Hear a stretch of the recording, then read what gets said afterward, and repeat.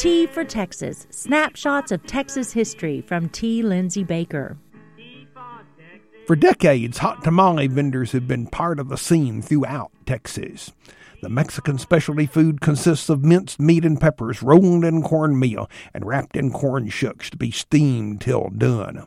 Writing about Brownsville in 1893, W.H. Chatfield reported that tamales in the border country were a universal food among the Hispanic part of the population, adding, there are many Americans who relish them fully as much as do the natives.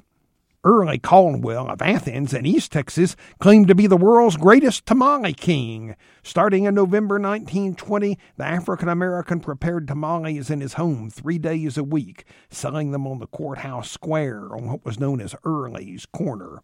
Each year he had printed up advertising calendars bearing his own picture and gave them out to friends and customers. Today they're collector's items.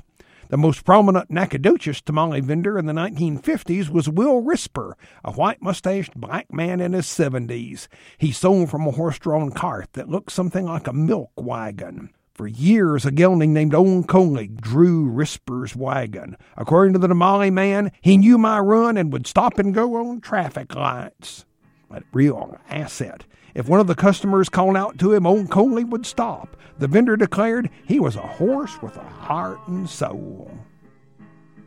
T for Texas with T. Lindsay Baker is produced by KTRL Radio at Tarleton State University in Stephenville, Texas. More information at tfortexas.org.